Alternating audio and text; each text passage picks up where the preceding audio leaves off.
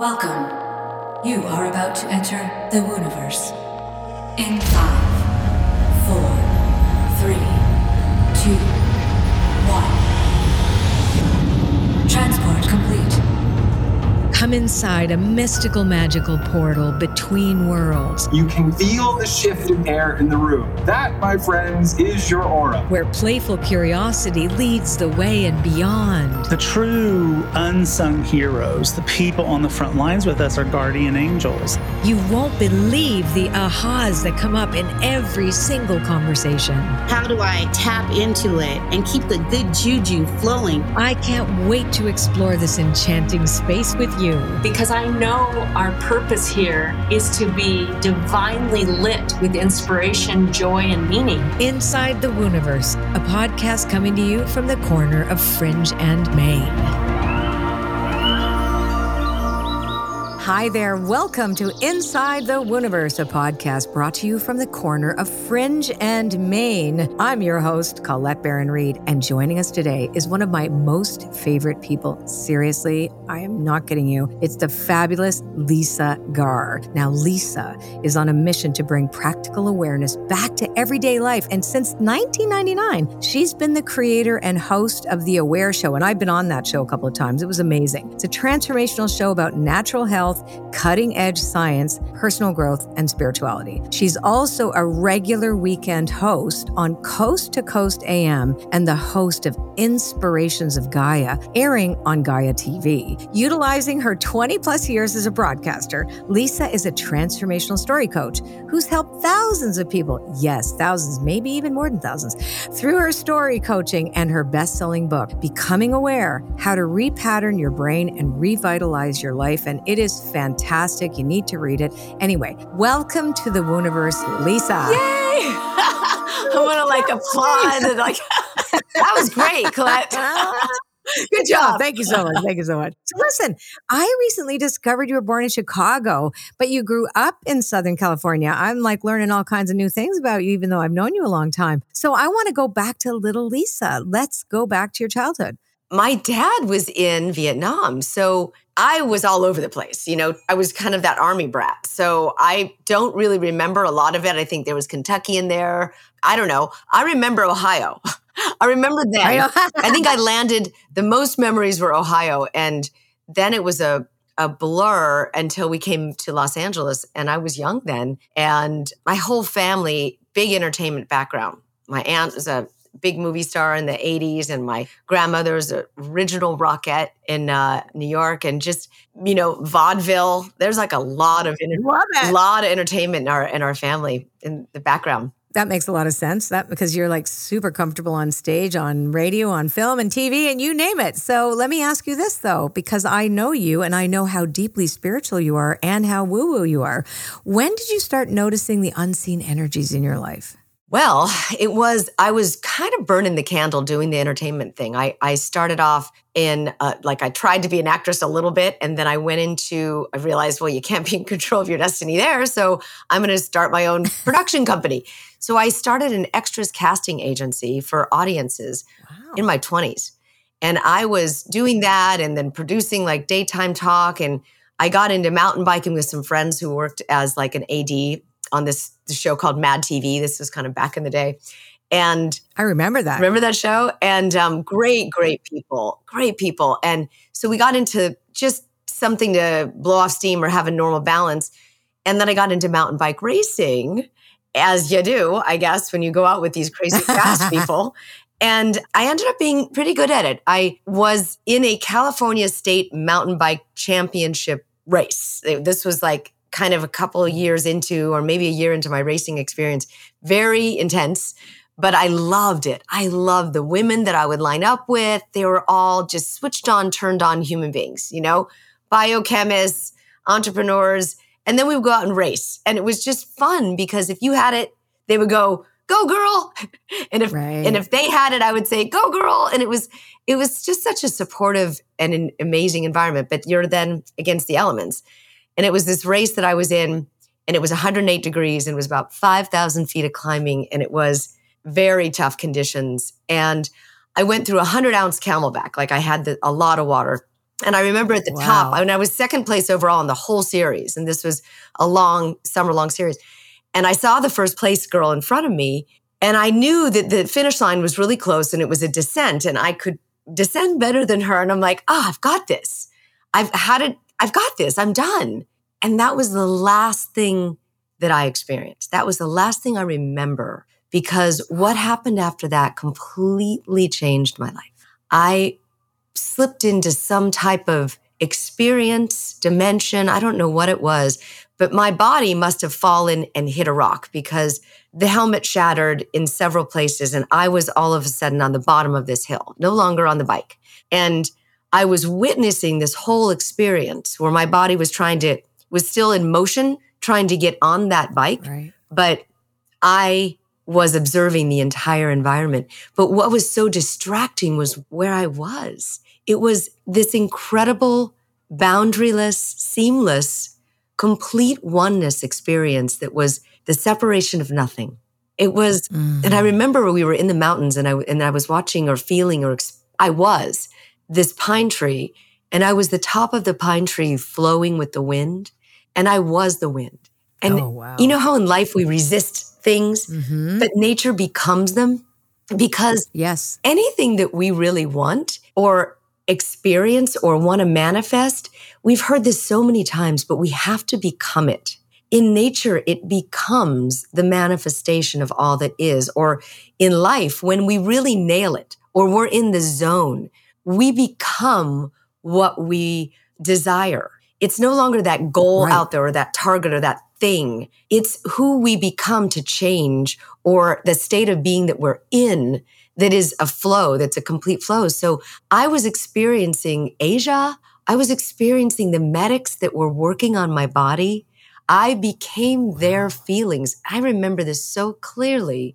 I was all of a sudden attracted, or I was interested in art, and I was attracted to another being.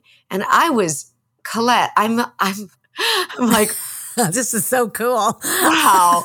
And I'm all ears. So I'm sure we've got every listener at the edge of their seat now. So keep going, keep going. It was this experience of the yearnings of these people that were working on my body. In the meantime, the body was airlifted. It was put into a helicopter and airlifted to the hospital, because apparently my body's systems were failing, completely shutting down. And they had to airlift me to get to the hospital to revive me and to pump my body full of saline and fluids until I could even get consciousness again.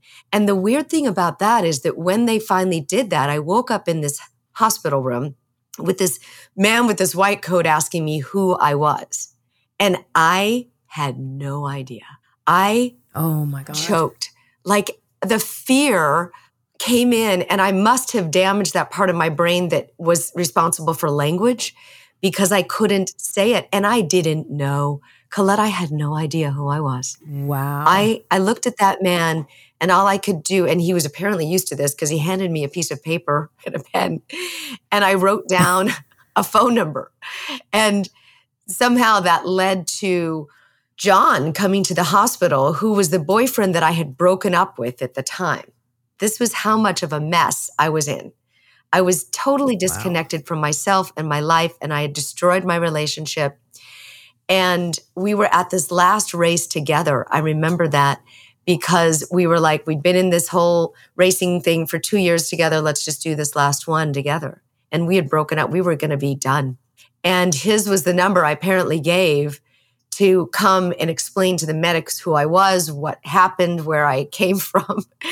And I ended up recovering in his house for 3 months and had lost my memory. I lost my business almost, because I couldn't remember my conversations with clients.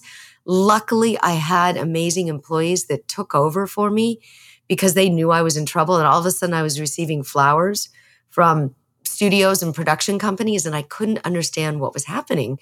And I was in trouble. Oh, wow. It's just so interesting, because you go into such fear and you forget the enormous being, the boundaryless, the completely seamless beings that we are, this interconnectedness that we are. And fear shuts that down.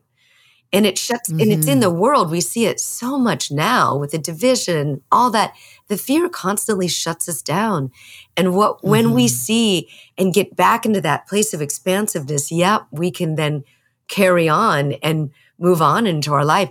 Somehow I found my way to a neuro feedback center. And I don't remember how I connected those dots, but this man was helping kids that were having seizures and epilepsy and autism, and he was connecting their brains again. And I went into this full year and a half neurofeedback center where I was playing these brain games and rebuilding the circuits in my brain that I had damaged.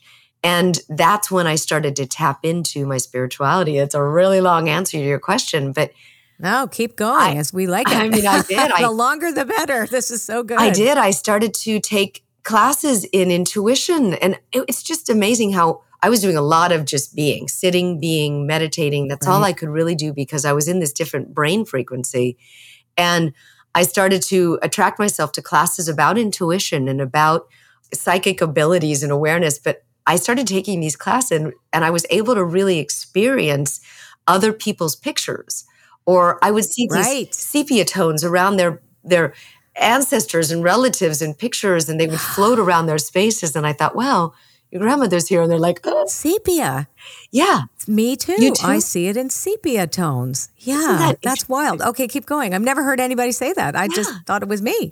That's wild. Yeah, I didn't see the colors. I mean, I see colors in different ways around people, but not in the pictures. And I would see these images pop up, and I would say there's an image of a judge and they're going through a lawsuit, or there's an image of a grandmother and they had just passed. And I would see these images and I would start, and the more you practice, the more you see, right? So I stuck with that for about, 5 years at this place called the Southern California Psychic Institute. And I met this amazing, isn't that something? a set of amazing mentors there. This man, Michael Tamora, who I'm still in touch with, and Joel, and all these beings that really had perfected their ability to exercise that muscle of sight. Right. And it manifested for me as a radio show. There was a friend that said, because of my background in production, my friend said, there's this radio station in Los Angeles that had just been sold, and the drive time hosts left, and they're looking for a host. And I had no background in this. I just wanted to tell the world the possibility of the human spirit. If I could rebuild my brain, and so these kids could heal from autism and epilepsy, what is possible? What have we not tapped into? And this was a long time ago. I mean, this was in the early 2000s. Wow. And I started interviewing my teachers, from the psychic place and the neurofeedback specialists and acupuncturists that were doing amazing things with light, incredible beings. And I'm like, look, this is the possibility of the human spirit. And then I attracted people like Gene Houston to interview, and then Wayne Dyer, and then Wayne and I became friends. And he became my mentor and was very interested in this conversation about the light, the light, the light. Always interested in that conversation about the light. I know you knew Wayne. And that's how I got connected to Hay House. And it was just a synchronicity of events of being who I was being, not knowing fully or intentioning, but I was being and becoming this. And that's why the book is called Becoming Aware. I was becoming this being of awareness, a work in progress, obviously. Of course. Yeah. But that's the thing. The word becoming is very, very important to me in my work as well, too, because people always want to land somewhere and that will be that. Like, I'm going to land here. That's a destination. That's it. I'm going to learn this thing. That's it. No, we're always in process of becoming. We're stories in motion. Always stories in motion.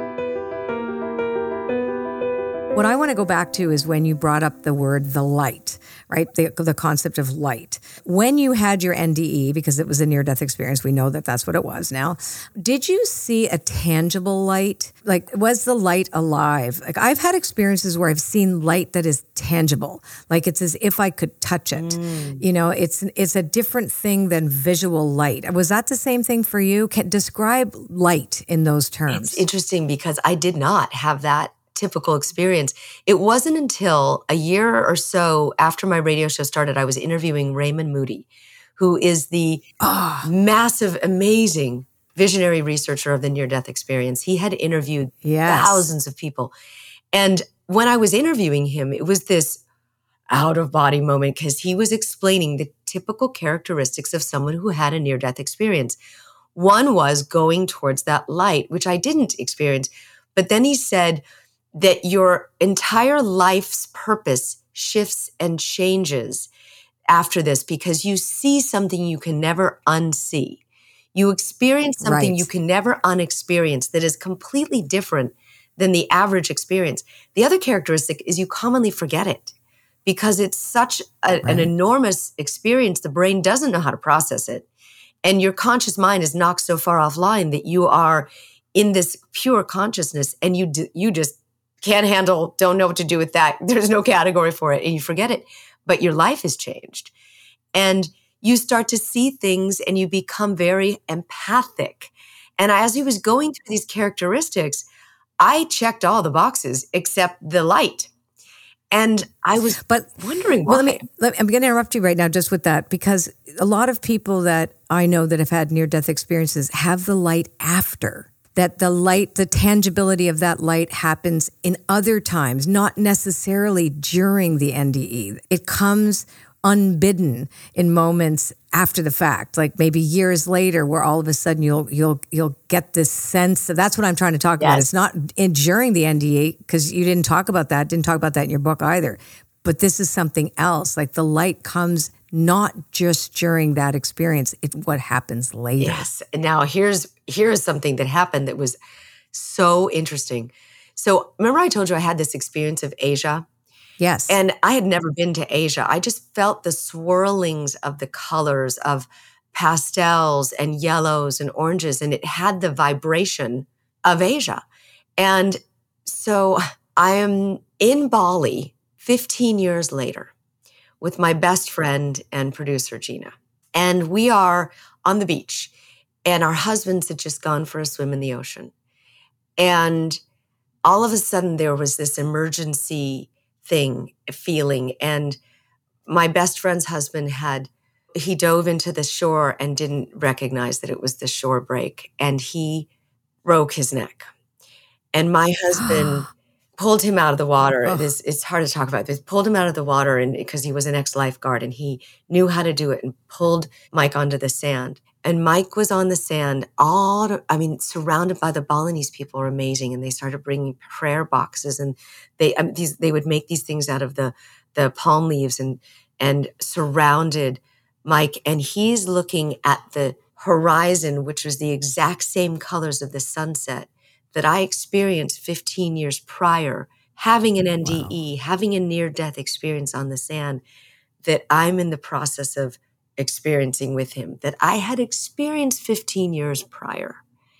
Wow. And it's so chilling because Gina and I were sitting and we're like, oh my God. I remember we were on a plane flying to Gaia, and the plane was empty, and we were sitting on the chair of the plane.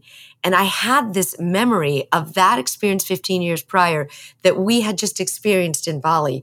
And it was just this, and we're in the sky having this moment. And it shows me, Colette, that everything is seamless in terms of there's a non-linear experience we're having here. So that light for me was in the form of this pastel experience of the sunset, laying on the beach, looking at it, and knowing that there is no time. There is no linear time. And this experience is not just for me. I'm telling you this because it's absolutely that way. All of us can connect into this dimension. It's accessible to everyone, not just me. This nonlinear manifestation of beingness is accessible to everyone, not just me. And you know this because you operate in this space all the time. You know, you didn't have an NDE. Well, I kind of did. Kind of, yeah. So, but not really. But it was during a very violent experience where I left my body. So I didn't die, but part of, I took off and hovered on the similar thing where everything was seamless, but I was hovering in a corner of a room, et cetera. But it wasn't an exact NDE, but I had an out of body experience during a violent act. But yeah, I mean, what you're describing, I think is the thing that could save us. It is the place, it is the way to peace. Right. It is. It's the way to an inner knowing or an inner knowledge that everything's going to be all right. And that's a place to live from. When you say that, everything is going to be all right, then we think of the polarization and all of the splitting apart that's happening right now.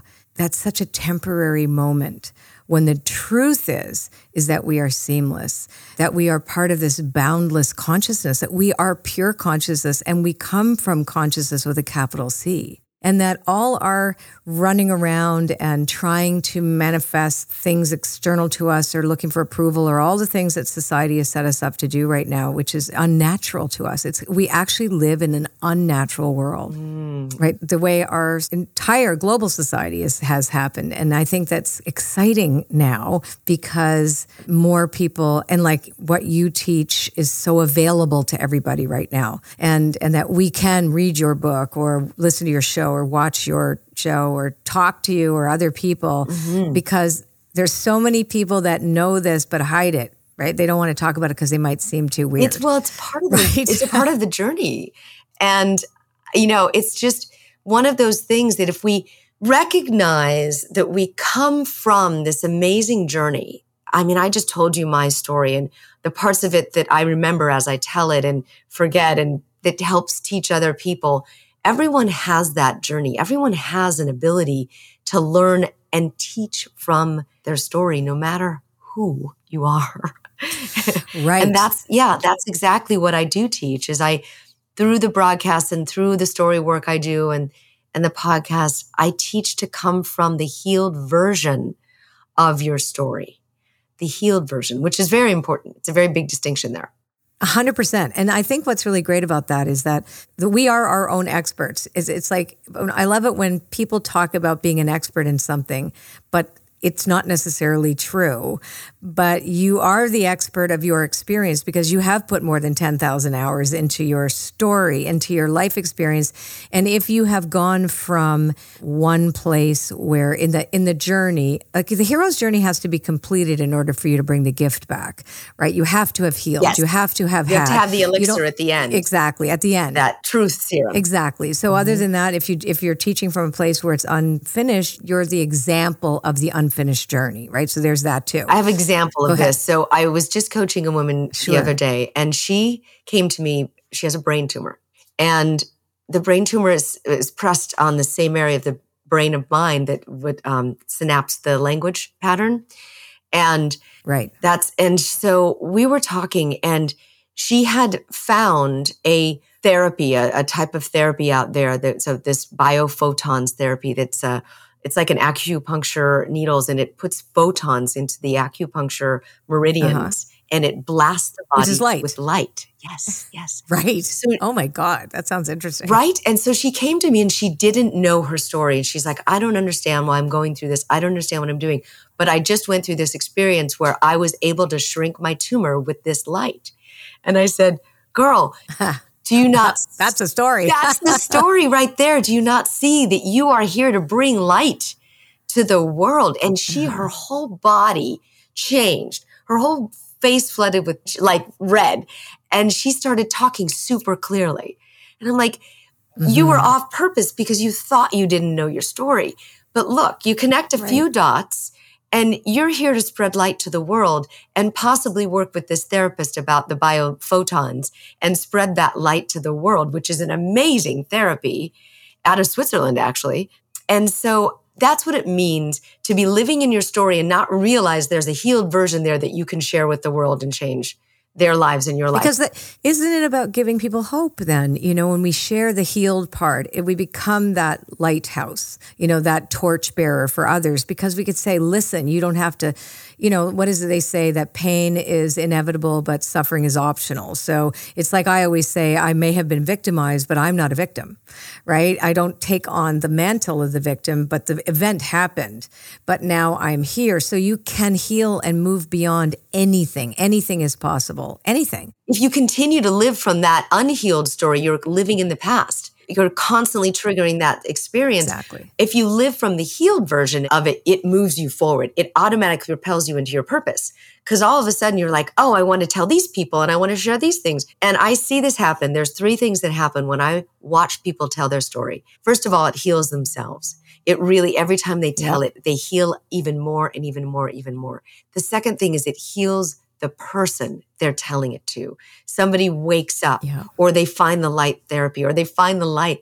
And then the third thing that is so amazing is that it just sinks you into your purpose. All of a sudden you're like, I want to share this with the world. I want to start a support group. I want to be an expert. I want to do this. And that purpose fuels you forward and it keeps you out of the past, gets you right into the present moment and moves you forward. And that's the power of the healed version of your story. Yes. Yeah. And it's important because we do need hope. We need to know that someone else has done it. It's possible for me. If you did it, I could do it too. That's actually how AA is based. All the 12-step programs, when they share their story, it was always supposed to be what I was like, what happened to me, and what I'm like now, which is the healed version, so that the people there that are still struggling going, oh my God, this person was as bad as me or had the same experience as I did, but they're that now? Oh, maybe I can do it too. And it saves lives. So this is what you're talking about. Sharing the story is life-saving. It's no joke. Yes. It's not an entertainment thing. It's a literal, you can save a life by sharing your experience. Absolutely. And I 100% agree with you. Absolutely. I mean, we watch it all the time. And there's people out there that are, this story work, it restores my faith in the human being. I'm telling you, the possibility of people, they've been through, so much adversity out there. But to see the power of the human spirit again and again and again prevail, to move through, but not just like surviving, thriving. I do these story workshops and I have these little, I keep them really small. There's usually 4 or 5 people in it. And I work with each person and I can do this kind of, I see stories in different ways and I've been doing it for such a long time. I'm kind of a story whisperer. I can see your arc. I can see your hero's journey really quickly. And I break it down with people and I show them their arc and their journey. And then the 4 other people watch and they witness it. And at the end of it, it's like total epiphany. And on Zoom, I have like 4 people whose lives have been changed. And it's so fun to watch. And who are probably crying. Everybody's crying. Everybody's loving each other. And they're like, I can do this. Yeah. And why don't you try this? And I have this contact. And then people just collaborate. And it's really cool. It's a cool thing. I love that. Okay. We're going to take a little pause. More with Lisa when we come back. Don't go anywhere.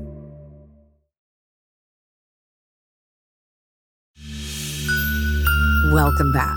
So Lisa, my next question is, let me ask you, the stories that we're fed, what I think is very interesting, the role of media, right? And because you are in media, and I think you probably have a lot to say about that, because I watched the news, for example, today. And there's a part of me that says, don't watch the news. But then there's another part of me that says, well, I'd like to be informed. But the information that I'm getting, I think, is really tainted. So where do I find this? Because we are never told, very rarely, of all these incredible, healed stories, et cetera, and potentials. It's all about fear-mongering. It is. Right? I want to hear what you have to say about that. And I believe we're at a choice point for humanity right now, and I believe you do too. So what do we do? And what's the answer? There's so much here. I watch the news with a filter, and I actually get to practice some of my intuition while I'm watching the news. Because you can see and hear the fear. It's even actually more prevalent these days than ever because the news is so sensationalized. It's theatrical. It's amazing. There is a boulder coming down your way. It's like, so it's designed to grab you, to hook you so that you're walking by and you stop and you watch and the adrenaline spikes and the dopamine spikes. And it is a full on addiction to watch. It's designed that way so that then you stay there for the advertisers. And if you look at that, neutrally.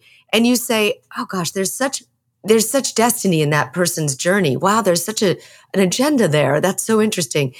COVID was a perfect experience of this. And I will take you all back to that moment. And it was March 13th. I remember it was a very difficult day where the world shut down. And one thing after the next closed and shut down, and all travel stopped. And it was just a hard stop. But it was also a hard reset for humanity, if you really look into it. Because there was so much fear being given to us on the ticker, the death ticker, and the constant reporting of the unknown, invisible death threats that we had out there, which was COVID. And we had such loss. There was an experience of such loss. But then I remember this one day, and I think it was Easter Sunday, and Andrea Bocelli was singing Amazing Grace on the steps of the Il Duomo. Yes. And they had video in this YouTube. I watched that. Did you? It was absolutely stunning. They had this video that was playing and capturing all of the real-time cameras around the world.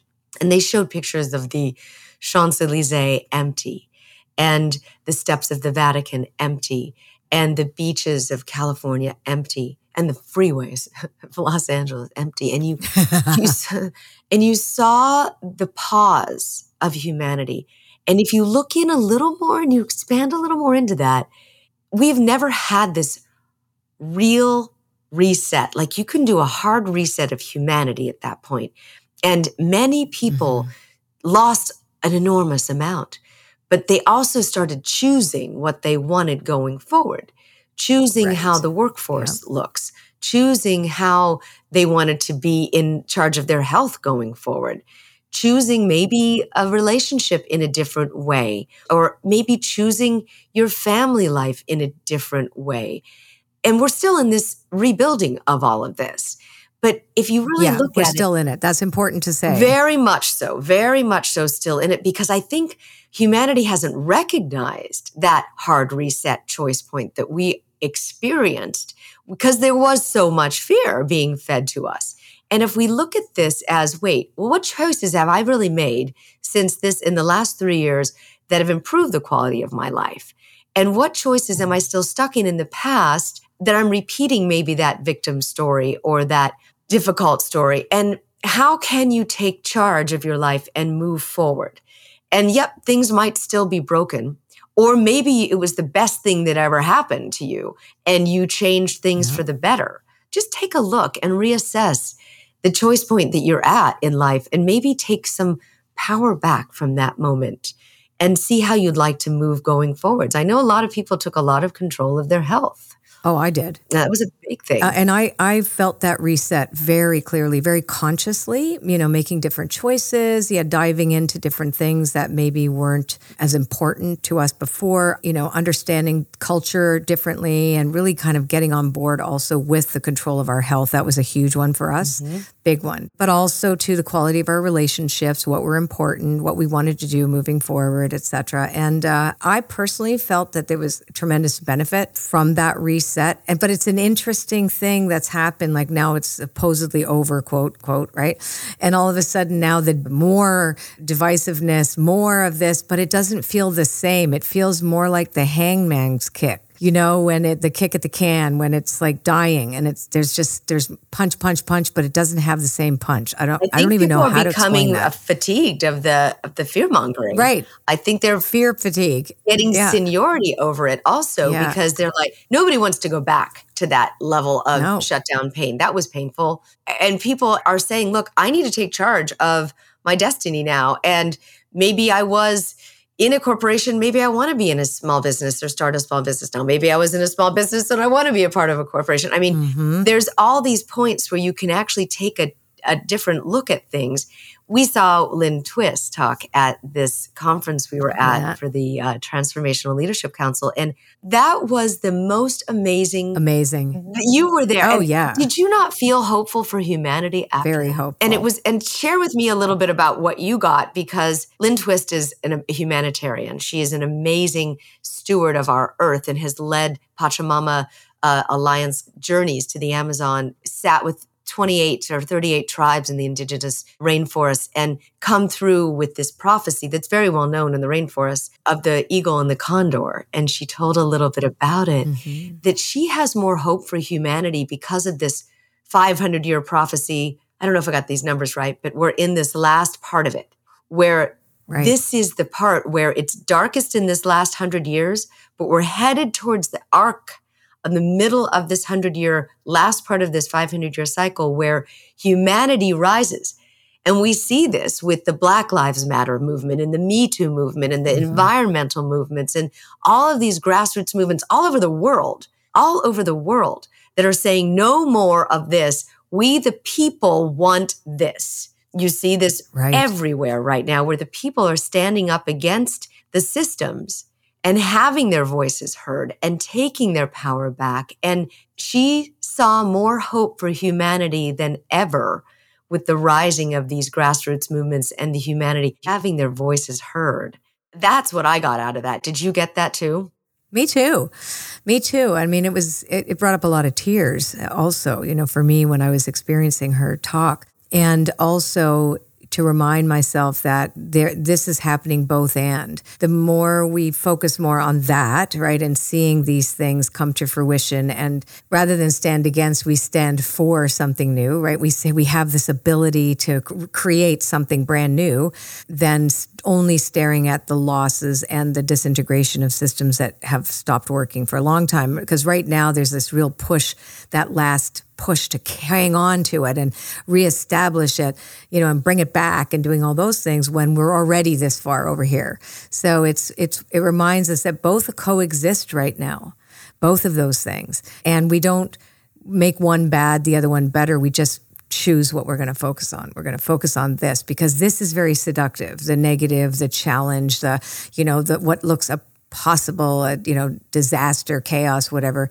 If we just look there, we're going to see more of that. If we focus here and we keep celebrating this and yes, pushing against, because the resistance is important. That's what growth is about. We need a little resistance, right? Yes. And I'm not all unicorns and rainbows over here. I am definitely here to say. I know you're not. No, I am here to say, yeah, the struggle it exists. It is real, but it is this choice that we're talking about, that Colette's talking about also. Every day, if it's every moment of every day, you have the choice to pick yourself back up and to move forward, and pick yourself back up and to move forward. And sometimes I do this on a moment-to-moment basis. Me too. I'm going through a lot of change right now. And, we're moving our daughter across the world, and, all sorts of things are changing. And every moment, if I'm not in that present moment, I'm going to miss it. Oh, I love that you said that. And that's what I love about your work too, because you don't shy away from it. You don't talk about unicorns and rainbows. You talk about this. That's why I was saying it's both and, but where we place our attention every day, the percentage of our attention, I want the greater percentage of my attention to be around compassionate prosperity, how I can help, how I can be a better person, what I need to change, do whatever it is, who do I want to become. Then I want to say, I'm afraid of this, I've got to hunker down, contract, etc. Because both are going to come up. They coexist in every person's day, but it is a choice. It takes more effort, as much as it sounds like it shouldn't, but it actually takes more effort to focus on the positive, to focus on the new, to focus on the uncharted territory, because fear takes us so quickly back to the other. It's much more seductive and easier to go to the other side. It's discipline. Yeah, and that darn negativity bias too, that thing that says, oh, we must fear, survive. And it instantly goes to the death, doom, and devastation. And it is a conscious effort to pull yourself out of that, because in the brain, from what I've learned, is there's different chemicals that are associated with those different thoughts. Death, doom, devastation goes with cortisol, survival, fear, shut down immune system. You can't be in growth and survival at the same time. So then if you go to the cells can't, but if you just force yourself for a moment into, okay, there's a possibility, there's an opening. I know I'm always guided. I know I'm always taken care of. Scan for the opening, scan for the possibility. Right. That opens the brain up to our favorite chemical, dopamine, and it triggers that. And that dopamine is the reward chemical of the brain. It says, what's new? What's shiny? What's next? And it goes, what's shiny? it goes on to like, I'm the executive function person. I'm going to go find a solution now. And it literally is the brain chemical that moves you in that direction. Right. So which one would you rather have? I picked door number 2. Yeah, exactly. I know it's a the prize effort. is behind that door. You got to start the thoughts. It does. You know? And sometimes it is a rainbow and a unicorn. Fine. Tell me some of because I know you do put a lot of practice in. What would you share with our listeners of a daily practice, for example? Or what do you do to get yourself back in alignment or to keep yourself open to possibilities? So this is my new thing lately. And it's always been my thing, but I made it more practical. Movement. So we sit here all day on Zoom or working or emailing or communicating, right? And if I get stuck or I hear bad news or something happens, I have a little exercise bike. It's just a stationary bike. And sometimes I will get on that thing with my even laptop in front of me, and I will just start pedaling it and moving the blood and moving the body, because it also helps the bones and the joints too from sitting too much or getting too stuck internally. And I will change my state. And that's what that does, right. Is it gets me to change my state. And if you don't have a bike, you go walk around the house or you go outside, which would be better, and you get some fresh air. However you can change your state, this is the key, is that you automatically start to open the brain to the new chemicals that allow you to go into the executive function that move you into a different direction. And that's exactly my practice, is that if I get upset or if I go into that negative pattern, or if there's, I had a lot of practice as a child with a mom who really is a textbook fatalist. And she was my mentor to move into how it feels to go into positive thinking. I love her. She provided that for me. And that for me is how I do it, is I change my state, I start to move, and I'll find something that makes me, I don't care if it's pink nail polish, something that I can do and look at and say, okay, I have this wonderful candle behind me and it smells so good. I have a love spray. I mean, I don't care what it is. Change your state. Right. I use the eucalyptus to do that and peppermint. So I will, and I know exactly what you're talking about. I actually have an egg timer now on my desk because I didn't realize during the pandemic, I will say that I was kind of like stuck to my chair. I put on a lot of weight. I was like a lump on a log. A lot of us, yes. and fixated on the screens, like screen. Now I walk. So walking is my thing. So I do a lot of walking. I will dance. I like to dance, and I don't need to dance with anybody. I just need to move around, dance, put on some music that I like, and definitely leave the room, go somewhere else. Because if I'm in the state, that physical state of being hunched over a computer, looking at things, and then allowing my emotional content to go boom, boom, boom, boom, boom, then I feel like that's forever, right? That's my always feeling. So, and I know that's the cortisol, the epinephrine, and all those kind of things that will actually create more visceral fat, and do all kinds of things that I don't want it to do. Right. So the stress. I'm up and at 'em. Today I even walked further because I don't know, the energy of today felt a little wonky for me, and I just kept walking. I'm like, I'm not going back till I'm feeling the click. And then I talk to myself, and then I say my mantras, or I say the serenity prayer, and then I'll start thinking about something that is very funny or whatever. And then by the time I get home, I also come back with tons of ideas. That's the other thing. Yes. Right? Movement brings solutions. It does. All of a sudden you're like, oh, I could have called that person, or let me research this, or maybe I could move in this direction, or maybe I just need to give it time. I mean, you can come up with so many more solutions rather than this. Moving. And I've been there. Look, when things are shocking or you get bad news or there's trauma in your life, your brain wants to feed on that. And it wants to go there. It's almost like a drug. It's really, it is. It is. It's like, I want more of that. Why? Drama. I want more drama. Yeah, I know. It is odd how we're created. It's like such a strange thing. Like, why were we created like that when really the best way to be is the other way, right? I know. It's not even good for us. It's very interesting. It is an exercise. It's a muscle. You have to just lift yourself up, get yourself into that direction, and move forward. And know you're guided all the time. Because you wouldn't be here listening to this at this time and space if you weren't guided in your life. You've interviewed a million experts and thought leaders over the years.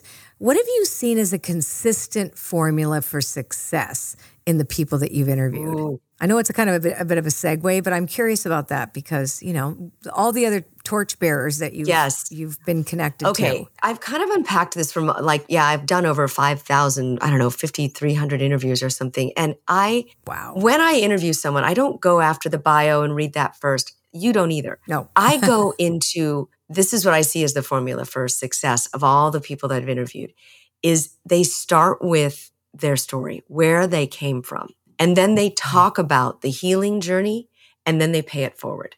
They help someone else, or they've started or a foundation, or they've written a book, or they've started a podcast, and they've done something to move humanity forward.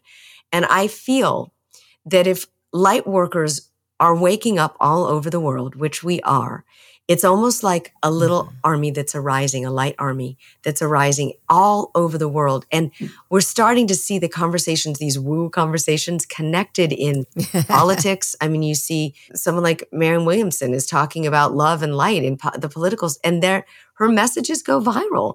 People are in this place now where they want to hear more of this conversation. I think in the formula for success that I've seen is that you lead from your story so you can identify with people and build great rapport. You talk about the healed version. If I can do it, you can do it. But then what's got to go beyond that is here's how you do it. And I loved Oprah for what she did with bringing awareness around that story, as if I can do it, you can do it. And she brought us so many people that had been through such adversity. Right? And if they can do it, you can do it. And then here's the how. Here's the how-to. And that's why I love interviewing people, because they have a book about it. They have a 10-step process. They have a supplement. They have a healing practice. They have anything. I look around my desk and all of the people that I've interviewed are supplements on my desk. It's that story that, and the healed version, and then the paying it forward, that I think is the formula for success. Yeah, I really think you nailed it. It's paying it forward. It's how do we reduce the suffering of others by sharing what we know and what we are. I think it's amazing. We're going to take a little break now, and when we come back, we're going to switch gears and enter into another dimension of the Wooniverse, the Tea Time After Party. So please stay with us. We'll be right back. And we're back with Lisa Garr. Okay, we are going to switch gears and travel into another dimension of the Wooniverse called the Tea Time After Party, a place where we kick up the fun. Joining us now is my fabulous executive producer, Connie Deletti. Hello. All right, we're going to ask some fun questions now. Connie, do you want to start? Sure. Okay. Lisa, do you have a talent that others might find unusual? Ooh, unusual talent. Well, I can go downhill in a single track with ruts and roots and rocks on either side and deep cliffs at about 27 miles an hour. And I have the queen of the mountain on many mountains around my house. Oh my God. So yes, check. That's amazing. I can just bomb downhill. God, that's incredible. It's the best feeling. It's like flying. And mountain biking for me is I love it because it's so analogous to life, because there's rocks and roots and then there's steep cliffs and you could fall off it at any time, but you gotta let go. You have to let go of the brakes, and you have to roll over it. Right. And you have to keep coasting. And the harder you resist the brakes and the slower you go, the worse it gets. So that's like my superpower is... That's actually true. It is. Mm-hmm. It is so true. That is so true. I had a panic attack on my motorcycle. Now, I don't ride anymore, but I had a big Harley, and I drove down this really steep... We had no idea that the road that we were on was going to turn into a dirt road with tons of rocks and whatever, and it wasn't even a road anymore. And I was like, oh my God, oh my God, oh my God, oh my God. And I went from a badass biker babe to like... And I made it worse. I made it completely worse. I could have just gone, and I didn't. I'm like, help me. It was awful. Right. Because then if you stop, then you're like stuck. No, it was bad. Worse. Yeah. Totally stuck. It was, I should have had you as my companion or in the back. Yeah. I would have done really well. Well, I took a friend out the other day, and it was like that, and it was muddy and rude and rutted, and I said, you got to let go. You got to let go. You got to let go. And it's like, I don't know. I can't let go. And I'm like, you got to let go. Wow. And it was this beautiful moment where she let go, and she's like, that was so much fun. I did it. That's incredible. Okay, if you could be wildly successful in another profession, what would you choose? I think, gosh, that's such a toss-up, but I think I'd be a bike coach. I think I'd be a mental coach on the bike. I really love that. I would love to be in someone's ear or ride along the side of someone and really coach them into what thoughts move them forward and what they need to be, who they need to be, and how they can cross the finish line before they cross the finish line in their mind. And all of these tools that I know about dimensions and different alternate realities, I would love to do that with any types of athletes. I would love You still could. I'd love to be a mental coach for athletes. Ooh. I actually had this idea for one of my clients of so she's getting her health certificate, but she took on marathons. She lives in Saudi Arabia and she runs marathons. And I'm like, wow, why don't you be a coach for women that are starting to run in Saudi and run beside them and get them into what it means to be liberated and free and run. And it was an amazing breakthrough. She's doing that now. This is really cool. That's amazing. Love it.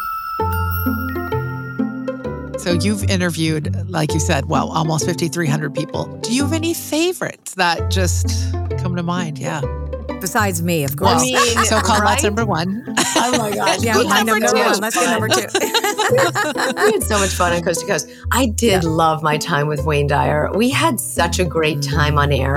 And it was like you and I talking. We had a great rapport and talked about things that mattered. And I started interviewing him, probably 2000. He actually hosted my show while I was giving birth. Oh, wow. I was in the living room and he's like, how's it going, Lisa? And he's on my show broadcasting. I'm like, oh my gosh, that's amazing. Pretty good, Wayne. I can't do this now. But I'm like, oh my goodness. And I always remember after we would get off a show and I would talk to him and he would say, Lisa, I'm still that orphan boy that can't believe that this is my life. And I pinch myself every day. Yeah. He was always that orphan boy. It never left him. He was amazing, though. He always paid it forward. Talk about paying it forward, right? Always. Yeah. We were close for quite a long time. Not as long as you, because I didn't know him as long as you, but he adopted me when I came to Hay House and was an amazing. He was such a steward of that, too. Yep. He brought people in. He got people book deals, and it was amazing. Found Anita Morjani out of some blog post. We say diarized. Is that what we say? That she got diarized instead of baptized. That's amazing. Would you rather have a pet dragon or be a dragon? I think being a dragon would be amazing. Wouldn't that be amazing? You could just be large and breathe fire and have wings and walk large on the earth. Feel and I'd be a vegetarian dragon. I'd be the one eating the trees, but I wouldn't be a hunter. But I would love that. I would absolutely love that. Yeah. Isn't that amazing, though, how our minds go to what kind of dragon? You went there to, I would like to be a big, giant vegetarian dragon. And I went to little baby coming out of the egg. And I want a pet dragon. That's so great. That is so great. And I went straight to How to Train Your Dragon. I want Toothless. That's my pet dragon. I love it. It's so funny. Totally. Lisa, last question. You are banned from the library. Why? Ooh, why? Why? Because I went into the secret section of the mystical books, the ones that you should never, oh my gosh, the archives of the Akashic records, the invisible library and there's no ceiling and there's no floor and it just goes on to infinity. And I went there and I saw it and I got banned because I knew the way in. Aha! Oh, that's I'm a an good adventurer. one. That's a really good one. I love that. Thank you for joining us. To learn more about Lisa and watch or listen to The Aware Show, you can visit her at www.theawareshow.com. And if you're interested in her story workshop, well, I bet you are. You can also go to www.theawareshow.com/story workshop. And as always, you can find a transcript of this episode, quotes, all the links, and so much more on our show notes page. So go to itwpodcast.com or click the link in this episode's description. This was so much fun. Thank you so much for joining us, Lisa. Yes, it's a beautiful experience. Thank you so much. I'm excited. Thanks so much. So what did we learn today? I always love asking that question at the end of these kind of deep conversations. And I think the thing that I learned was really in the description that Lisa gave us about her NDE, about how we are all connected and that there really is no separation. And that when we remember that, all things are possible. Thank you for listening. Until next time, I'm Colette Barron-Reed. Be well.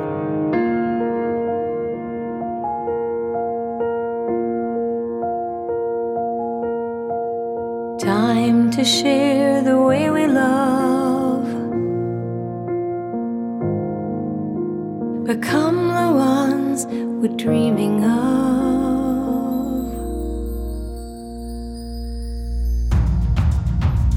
Inside the Wooniverse is a production of Wooniversal Network Studios.